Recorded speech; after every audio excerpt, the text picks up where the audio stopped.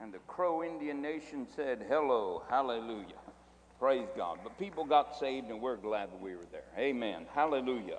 All right, let's turn our Bibles today to Matthew, the 16th chapter. We're going to springboard off this again. And then I'm going to wrap it up today about giving. And sometimes people don't quite understand how closely knit together our giving is with our spiritual maturity. In Matthew 16, and let's look at verse 17, and it says, "And Jesus answered and said unto him, Blessed art thou, Simon Bar-Jonah, for flesh and blood hath not revealed it unto thee, but my Father which is in heaven.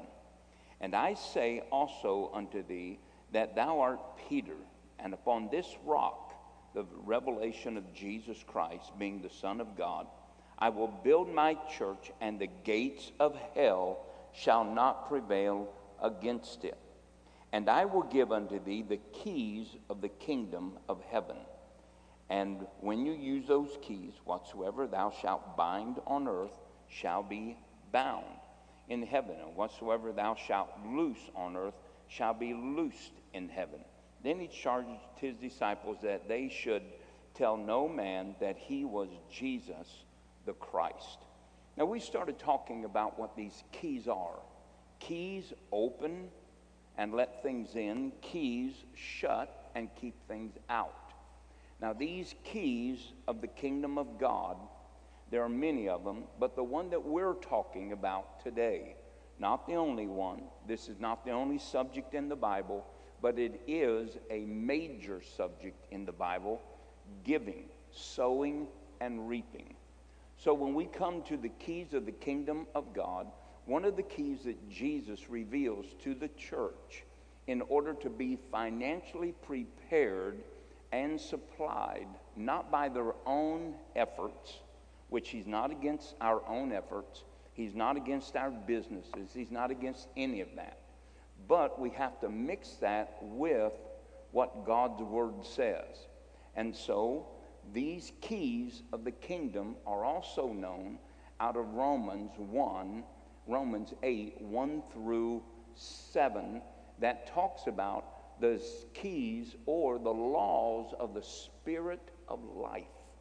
The laws of the Spirit of life set us free from the law of sin and death. Now realize, again, a key opens and a key shuts. It lets something in and it keeps something out. So if the laws of the kingdom of God set us free from the laws of sin and death, then we understand that the laws of life are keys. Laws of life, if we will live within the realm of these supernatural laws, then it will bring life to us. And these laws of the kingdom of God are known as the ways of wisdom. The ways of wisdom.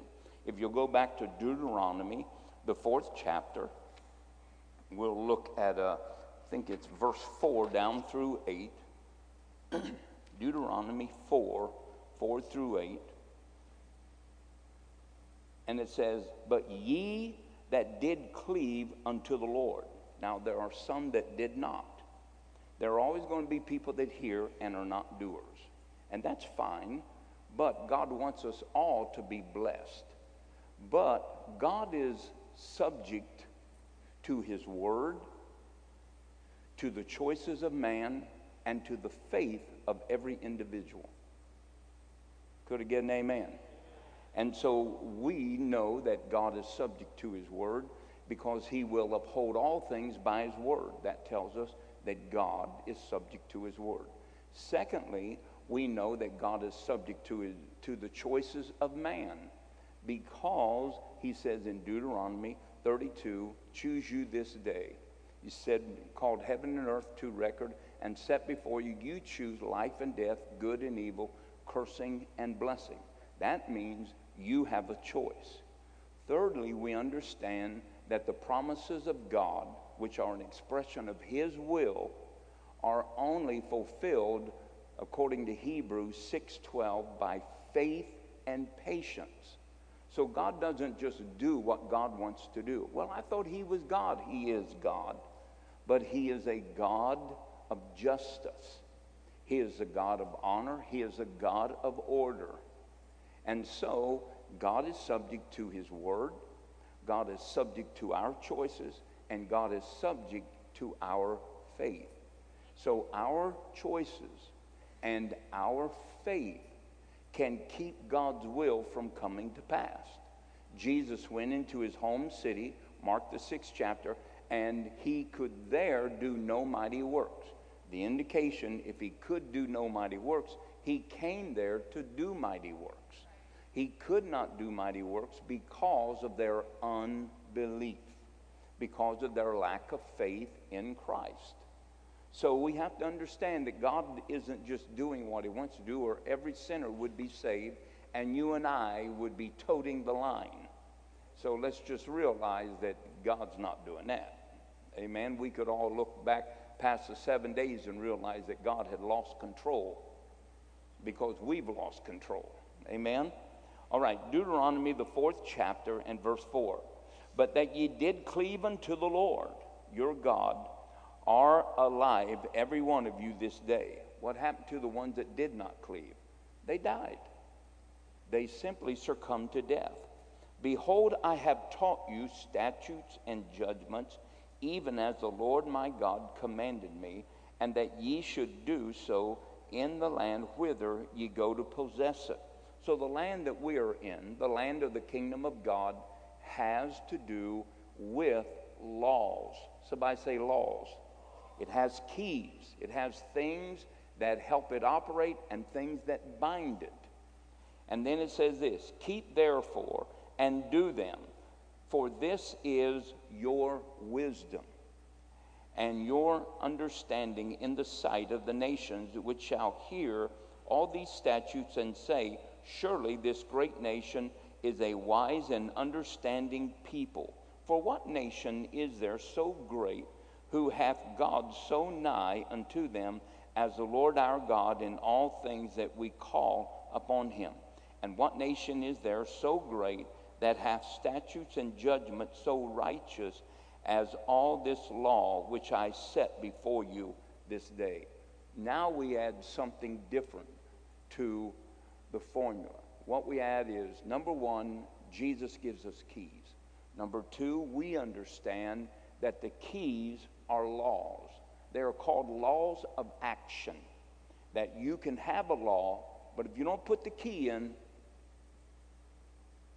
you are subject whoever is on the other side of the door. Now, the laws of the kingdom or the laws of the spirit of life are based on being mixed with faith, which is a law. What is faith? Faith is a verb. It is an action. In other words, you can have the laws of life, but if you do nothing, please, you yourself, by doing nothing, make a decree that God is not God. Because the Bible said that a wise man says that there is God, but a foolish man says there is no God. So when God gives you the keys of life and the keys of the kingdom, the laws of the spirit of life, when he gives you the wisdom like he gives nobody else, so that you can live by them, conquer the adversaries that you're going to confront in the kingdom that you're in. When you do so, you are living with an acknowledgement that God is on your side and that you are subject to him. Now, whosoever does not do these things, I'm not saying that, I'm just telling you what the word says. If you have the word and don't do it, you're going to be like a foolish man whose life is a total wreck.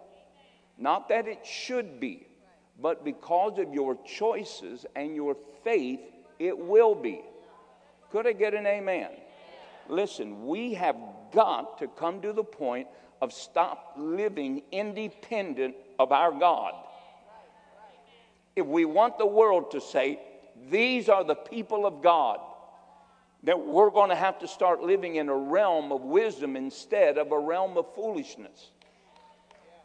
And because if we don't, we're going to be separated and death is going to overtake us. Jesus made a profound statement. If you will keep my sayings, you will never see death. Listen, death does not have to rule us. Well, we're going to have a tribulation. Well, that doesn't mean it's going to rule you. It means you have a skirmish with it. Amen? We need to just, don't quit making excuses for not being what God wants us to be. There's only one reason that it's not happening. Me. All of us is the greatest companion of the devil to a defeated life. Did you hear me? Every individual that is failing in life is the greatest asset that the devil has to get to that life. The Bible says you can stop the devil, neither give him place. The Bible says you can submit to the Lord, resist the devil, and he will flee from you. There are basic truths that we have to understand. So here we have the spirit of the laws of the spirit of life. And then the Bible tells us this. I found this. And it says this in Proverbs 23, verse 4. Labor not to be rich. Labor not to be rich. Cease from your own wisdom. Stop doing things your way. Why? Because you're going to find yourself laboring, but you will run out of strength trying to labor, provide for yourself, provide for your children, and to be an active participant financially in the kingdom of God, abounding unto every good work. You don't have enough hours. Your business cannot expand big enough. Could I get an amen? Now listen, I believe in businesses and I believe in working. I believe in working and doing what the Scripture tells us to do, yet adding the wisdom of God to it. See, the Bible says if the man doesn't labor, he does not eat. The Bible says he that stole, tell him to stop it and get a job so that he may have seed to give. Now, that does not mean that you live off your giving. I've heard people, there's a book out there that says, live by your giving. Well, listen, the Bible said if you don't work, you don't eat. You cannot neglect the skill that God sovereignly put in your life and call it faith while you're doing something and neglecting the talent that he gave you. There is a balance. You are a giver, and that giving helps you to begin to sow so that you can have all sufficiency in all things. But never does God condone laziness. Moving right along. You have to work if you have a skill. If you don't have a skill, get a skill. There's a young man came up to me the other day. Now get this. I think this is the right story. Is Neil here? Neil, come up here. Come up here, Neil. Come here, Neil. Come here. Come on up here, Neil. He doesn't even know who he is. His wife had to tell him, that's you. Phyllis, you give me that microphone. Now, Neil has been attending this church ever since he has been, how old were you? A baby. 11 years old. Now, Neil, tell me what you have been doing for years until about 3 or 4 weeks ago. Delivering the newspapers out of a car. Been delivering newspapers out of a car. But you weren't negligent. You were saving money out of that time. Yeah. And you just bought you a what? A new lawnmower, a new work dryer, and a new car last year. And you paid cash for it by delivering newspapers. Yep. And I got a new job. And then he came up to me last week and said, hey, Pastor, my wife's happy with me. And I thought, well, that's a first. No. And then you told me you just got a new job. Driving to a motor. Now, he's been faithful all these years. Now, listen. He's been a tither and he's been a giver, passing out newspapers. But because of his tithing and his giving, and I know it's because of tithing and giving, nobody makes enough money to save enough money to pay for a new car cash, to buy a new dryer by cash, and to buy a new lawnmower by cash unless God is on his side. And so you just got a new job. Yeah. And what are you doing? Drive a tow motor. And you told me your wife was very happy with you on the first paycheck. Yeah. How much was that first paycheck? A lot. You already told me how much. I know how much your tithe check's supposed to be. So how many more times is that tow motor job compared to your newspaper job? Double. At least double. At least double. For 1 week. For 1 week. For 1 week. And I know that you did that consistently and still came to church, paid your tithes, and you gave, and God blessed you, and your wife is happy. Yep. She happy this week too? Yep. Okay. She's happy. Okay, all right. Thank you, Neil. Now, I'm just telling you that there is a way that you might think is right, but you know what? Neil kept at it. Now, I don't know how much newspaper people work or how much they make, but he drove an old car. And he said, but out of that, Pastor, you know, God blessed me, and I paid cash for my new car last year. Cash. It might be from those Christmas tips that people give them. Hallelujah. And I think they deserve them. So realize that Neil applied the wisdom of God. He didn't just do it his way. He did it God's way. Because people that try to be their own provider, try to be their own God, disengage from the laws of the kingdom of life or the keys of the kingdom, what happens is the devil will turn around and consume you. Because the Bible says this, cast your care upon the Lord because he cares for you. Now that simply means you do that because there is an adversary. He's going around like a roaring lion and he's looking to find somebody that he can devour. Who does he devour? Not those that God protects, but those that are caught up in worry, in anxieties, in concerns about tomorrow, what they're going to have, and so forth. And what they do is they disengage God. And they begin to take their own care of their own life into their own hands and begin to be wise in their own eyes. But the word cast means take your anxieties and your problems and put them over on God and do things his way. That's what it means. And the devil is having entirely too much access to the believer. Could I get an amen? What we need to do is shut him down by simply using the keys and the laws of the kingdom of life and being wise, not like men, but wise like God. Hallelujah. So let's go over to 2 Corinthians, the 9th chapter, and verse 6.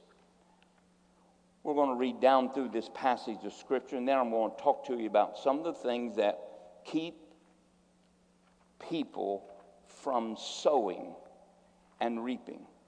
Sometimes people think that you have to have a lot to sow, but the Bible tells us not to despise small beginnings. The kingdom of God is like a man would sow a seed, a mustard seed, into the ground, and it would grow up, and then the birds of the air would come and fly into it. You've ever seen some, I have a picture on my Facebook page that shows a mustard seed that has grown into a mustard tree, and what it does is it creates literally an independent ecosystem of its own within the covering of that. And that's what every Christian does when he begins to operate by the seed process of the kingdom of God. The kingdom of God is like a man that sows a mustard seed and it grows up, and then the world comes and is attracted to it.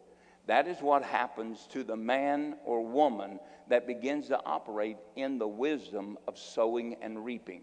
They begin to create this kingdom ecosystem within themselves where God is the provider of all that man does. Hallelujah. Remember, the devil said about Job, you put a hedge around him, I can't get to him. God never put a hedge around Job. Job put a hedge around himself by doing what God told him to do, even though life was falling apart. Hallelujah. 2 Corinthians, the 9th chapter, and let's look at verse 6. But this I say, he which soweth sparingly shall reap sparingly, and he that soweth bountifully shall reap also bountifully. Now every man, according as he purposeth in his heart, so let him give, not grudgingly or of necessity, for God loveth a cheerful giver. For God is able to make all grace abound towards you, that you always having all sufficiency in how many things? All things may abound to every good work. Now, is that God's desire? Yes. And then it says, as it is written, he hath dispersed abroad, he hath given to the poor, his righteousness remaineth forever. Now, he that ministereth seed to the sower, that's God, both minister bread for your food and multiply your seed sown, and he increases the fruits of your righteousness. That tells us that our sowing and reaping is divinely connected to our spiritual maturity. You look at verse 9, God sows and disperses abroad, and his righteousness remaineth forever. In other words, the more that we are able to respond to man's needs the way that God would respond, therefore the more character and naturistic we are with him. And then it says this in verse 11, being enriched in everything, hallelujah, to all bountifulness, which causeth through us the thanksgiving to God. For the administration or the activity of giving, sowing, and reaping not only supplieth the wants of the saints, but is abundant also to many thanksgivings unto God. While by the experiment, that word experiment means by the experiencing of this ministration or of sowing and reaping, they glorify God for your professed subjection to the gospel of Christ. There it tells you that the expression, our giving, our distribution directly connects us with the Christ nature. Amen. And it says this, for your liberality or your liberal distribution unto them and unto all men. That tells you where your seed ground is. It's to all men, to the wants of the saints, to giving to other people. That opens up well springs of thanksgiving, and not only to the saved, but unto all men. And then it says this, by their prayer for you, which long after you, for the exceeding grace of God in you, the grace of sowing and reaping. Thanks be unto God for his unspeakable gift.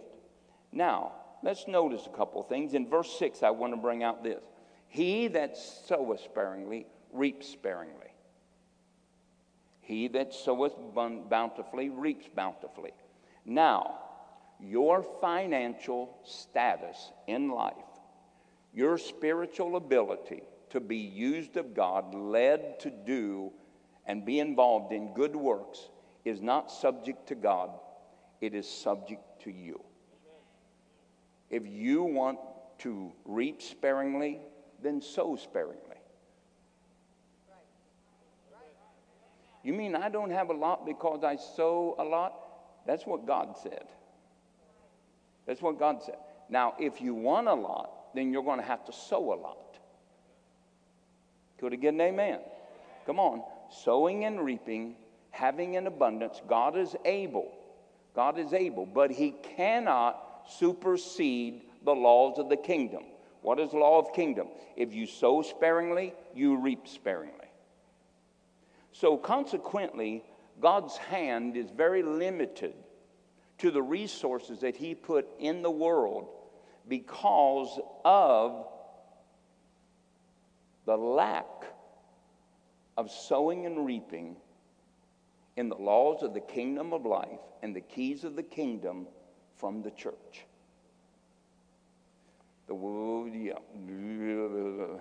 The wealth of the sinner is laid up for the just. We're all waiting for sinners just to be crushed and the money be thrown on the streets. No, it's laid up for the just. But you're going to have to use the key of sowing and reaping to unlock it. You're going to have to use the laws of the kingdom of life that supersede the laws of sin and death. You're going to have to become wise instead of living a half-foolish life. Well, God's real on Sunday when I worship, but he's not real on Monday when I got to pay my bills. Just a thought. Every man as he purposeth in his heart, so let him give, not grudgingly or necessity. Those are usually the motivations of Christians to give. Christians to give. Sometimes over the years that people have come up to me and, and they'd say something to me, and I'd say, well, as soon as we get enough money, they'd say, well, Pastor, here, I'll sow into that. And they just pay for the thing. And they say, well, I didn't know you had a need. Why should you have to know that there's a need?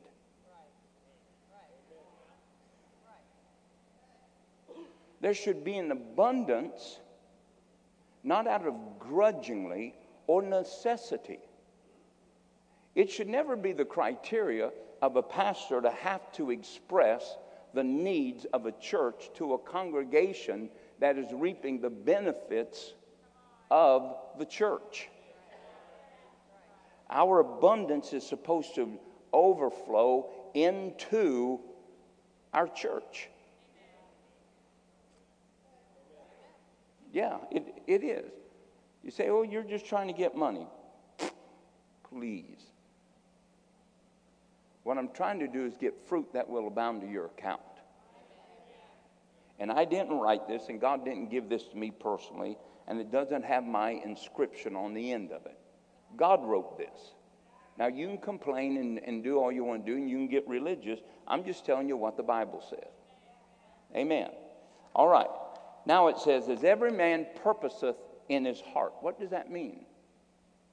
Do you know that what you purpose or set before you, and then you begin to sow and you begin to distribute towards that purpose, that's what you will fulfill. Without a vision, people perish.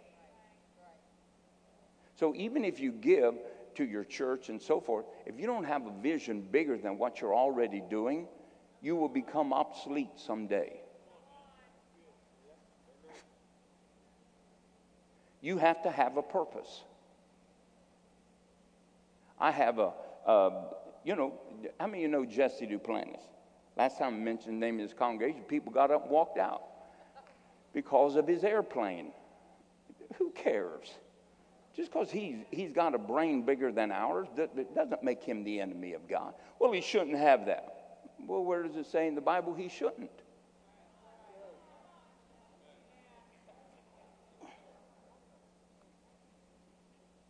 All right. So Jesse, every year he sees me, says, Peter, I'm still believing I'm going to pay your church off. Every year he tells me that. Peter, Kathy, and I are still believing we're going to pay your church off. Hallelujah.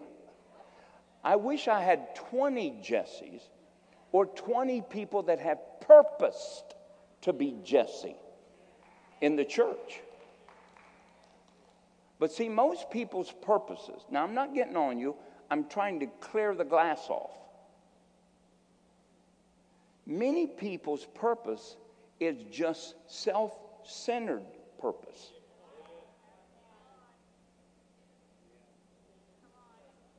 Could I get an amen? Yes. And it's all about, well, when I retire, well, we want to have plenty. And those are great purposes. God's not against that. He wants you to labor and he wants you to eat of the fruit of that. But listen, you are a part of something bigger than your life. And that is the kingdom of God. And if you think that doesn't move people, ask the centurion that built them a synagogue where came to Jesus and said, he's worthy that you might do that. You know, your giving gives you a place where God recognizes you, because Cornelius's giving and vows brought him to a place that there was a memorial in heaven. Every time God walked around and said, oh, man, I owe that guy something. I ought to do something for Cornelius. And he did. But see, most of our perspectives of purpose, and look, it's just human nature. But we are involved in getting engrafted in us the Christ nature. Amen? And the Christ nature says, I didn't come to be serviced. I came to serve. I didn't come to take. I came to give. And that is the nature of God. He is a giving God. He is an increasing God. And if we don't get that nature in us, it is just without question that our righteousness or the fruits of our righteousness are going to be stagnant. Are going to be stagnant. Could I get an amen? Absolutely. So we as Christians, we want to have the Christ nature in us. When we get that Christ nature in us, we get a kingdom purpose. A kingdom purpose. I hear people say this, well, we were sat down and pay our bills, and I told the wife, well, we got to pay our tithes. Oh, you got to pay your tithes. You get to pay your tithes. You get to pay your tithes to be blessed by God.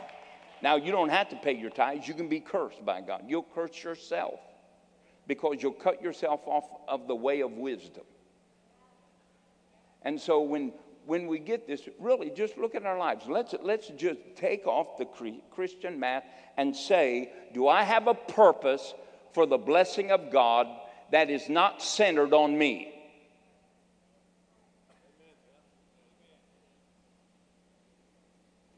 Not very many of us do. And thank God if you do. Because that is only the God nature in you. It is not the natural nature or the common nature or the Adamic nature. That's all self-centered. And as the world comes to an end that we are in the midst of riding the chariot into, it says this, that in the end men shall be lovers of themselves more than lovers of God.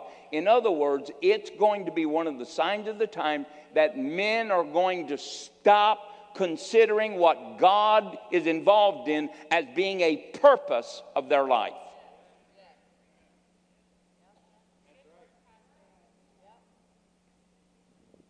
And so when we don't have a purpose for our finances that are directed towards the kingdom, just know this, that the love of self is taking root.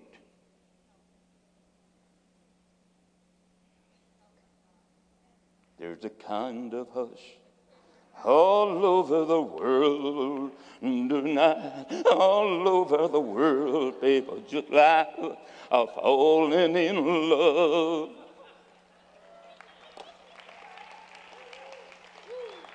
Get the bowl out, fellas. Hallelujah. Praise. And let me tell you why Christians don't give. Besides having no purpose. It's just my world and H-E double hockey sticks to the rest of you. Hallelujah. Praise the Lord. The first thing is that people think they can't do it unless they have a big amount to start. No, don't despise small beginnings. Start giving pennies. I could tell you stories of people that started bringing handfuls of money into the offering. Pennies, nickels. That's all they had, and that's what they would round up every week. Pretty soon, a breakthrough came for them, and one night they were broke. The next night, they were buying new cars, going on vacation, and that's how fast it can happen. Well, I wish it happened to me. Well, start out with pennies and nickels. Prove yourself faithful in little things. That way God will make you ruler over many things. All right? The second thing is, let's go to Ecclesiastes 11:1. Ecclesiastes 11:1. Can I have that on the screen? There you go. Cast thy bread upon the waters, for thou shalt find it after many days. Let's stop right there. Understand that when you cast your seed, now bread is certainly a symbolism of some type of harvest, but out of your harvest you are to cast. But bread comes from seed. It comes from seed. And so out of your harvest you take and you cast it upon the water, for thou shalt find it after many days. In other words, it's guaranteed to come back.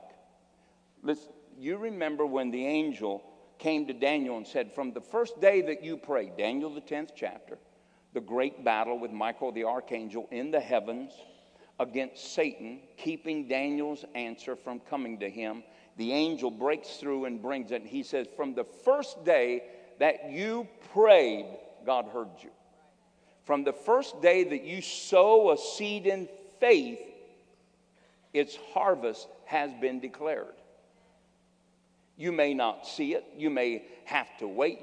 The battle may go on. But that's what you have to do. You have to stand and resist the devil and know that God is faithful. Let the seed fulfill its process. Because once the process is fulfilled, the harvest comes. Amen. All right. Let's go to the next verse.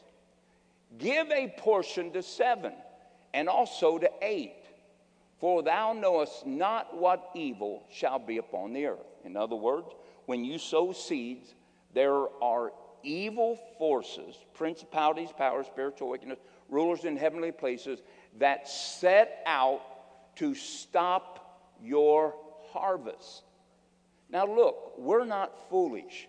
The Bible says, count it all joy when you fall in diverse temptations, knowing. Look, we're not stupid people. We know there is a devil. But stop being so weak-kneed that we always cave in to what he's trying to put the pressure on. You are more than he can handle. You are blood-washed, blood-bought.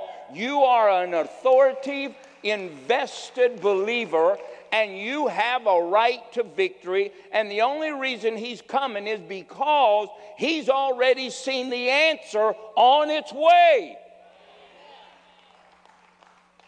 Remember, he's a father of lies. He's not the God of truth. All right, then it says this. And if the clouds be full of rain, they empty themselves upon the earth. And if the tree fall towards the south or towards the north, in the place where the tree falleth, there it shall be. He that observeth, watch this, he that observeth the wind shall not sow. And he that regardeth the clouds shall not reap. As thou knowest not what is the way of the Spirit, but you and I do. You and I do. Nor how the bones do grow in the womb of her that is with child. Even so thou knowest not the work of God who maketh all. In the morning sow thy seed. In the evening withhold not thine hand. For thou knowest not what shall prosper, either this or that, or whether they both shall be alike good. In other words, there are always going to be percentages of loss because the enemy is coming. And you may not be able to keep him out of everything because your hands are involved in lots of things. But you don't give up on the process of sowing and reaping. You don't get so discouraged by the enemy doing one thing that you stop releasing God to do things in your life. And then it says this. Look, if you start looking at your circumstances, you're never going to sow. You're never going to sow. Let me tell you something. Phyllis and I, when we started out in ministry, we were broke. We used to try to get home in time to get the red tags off our door so the neighbors didn't know that we couldn't pay our bills. Phyllis will tell you, There were times we didn't have food for the table. People had to bring, what did God bring? One day knocked on the door, brought a whole turkey for us. Days that, look, we had a water running in our ceiling, didn't we? We just put pans out. But we believed God, and one day a guy showed up at my door and said, the Lord sent me over here to fix your ceiling. I said, well, did he tell you the roof is the problem? He said, we'll get to that too. Now look, you just think somebody just stops at your house and does that. So we never ever know what God's going to do, but we do know that he's working on our behalf. So let's not observe where you're at. Look, God has given us the keys to the place of increase. If it's a penny you sow, then you sow a penny. When I first got into ministry, we didn't have no money. I would have somebody drop me off in the city, and I would walk the streets of the city. When I saw people mowing a yard, I'd go up to them and say, hi, I know this might be weird to you, but I need seed to sow so that God will bless me. Can I mow your yard? They'd say, well, yeah, have at it. And I'd mow their yards. Then I started working for a sign guy, free. I would go with him, and when I wasn't working for him and helping put up the sign, he let me street witness to all the people. So I got to witness. And then I worked for a concrete guy. Boy, was I glad that season was over. Hallelujah. I just do not think that is a task that I'm built for. Now, being a concrete boss, yes. But being one that really jumps in there and works and loses their boots every time you pull them out and they, somebody help me, I'm getting... No, that's not for me. I have a higher calling. Praise God. No. So the first thing is, don't be moved by where you're at. Don't be moved by where you're at. God is a master of rescuing you in hopelessness. The second thing, change the way you think. The Bible says in Ephesians 3:20, these are practical things, but they will transform your mind.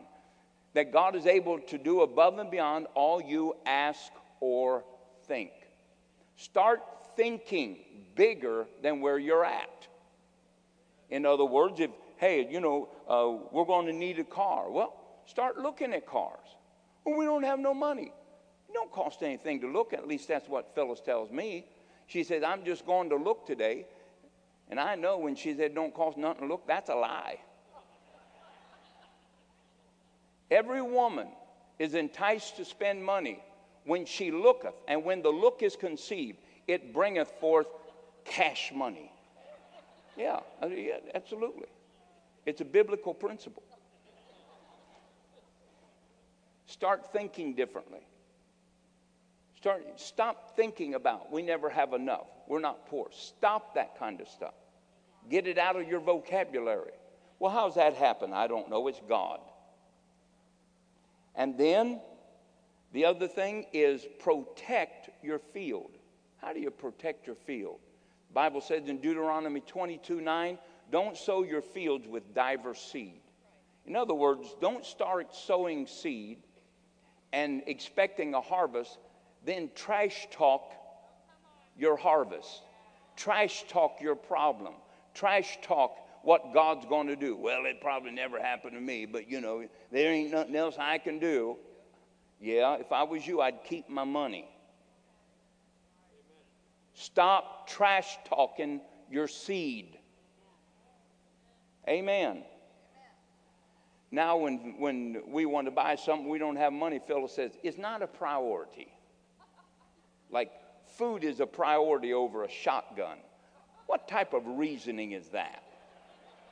Buy me a shotgun, I'll bring your rabbits home forever. Amen. You go to Kroger's, you'll be back next week. Hallelujah. In our case, in the middle of the week. In fact, in our case, every other day. In fact, in our case, we got a key to Kroger's.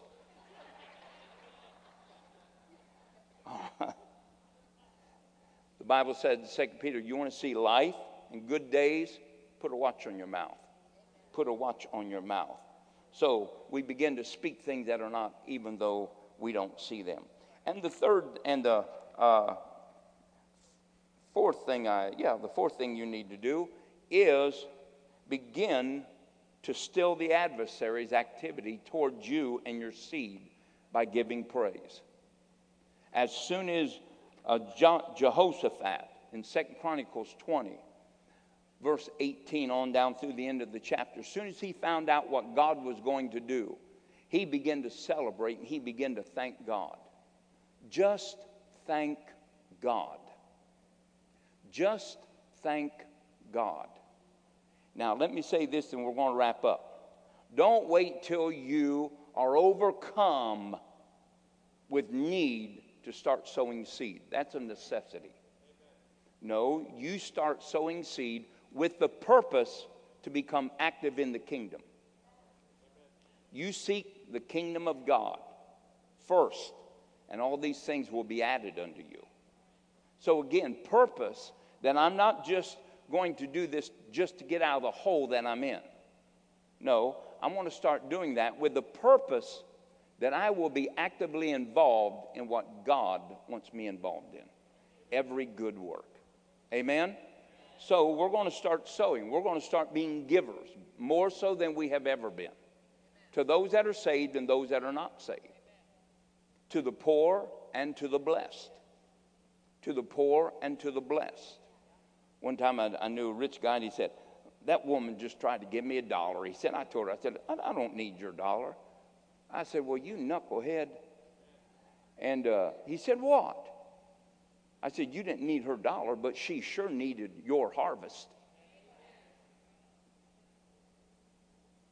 I should have told him, go over there and give her $5,000. I think that was the number of the harvest. No. But realize this, folks. Your seed will take you where your skill and your earthly ability will never take you. Never take you. This is the kingdom of God. It is a way of life. It is a way of the wise. And it is guaranteed to produce for you and I. Praise God. Hallelujah. Let's stand to our feet.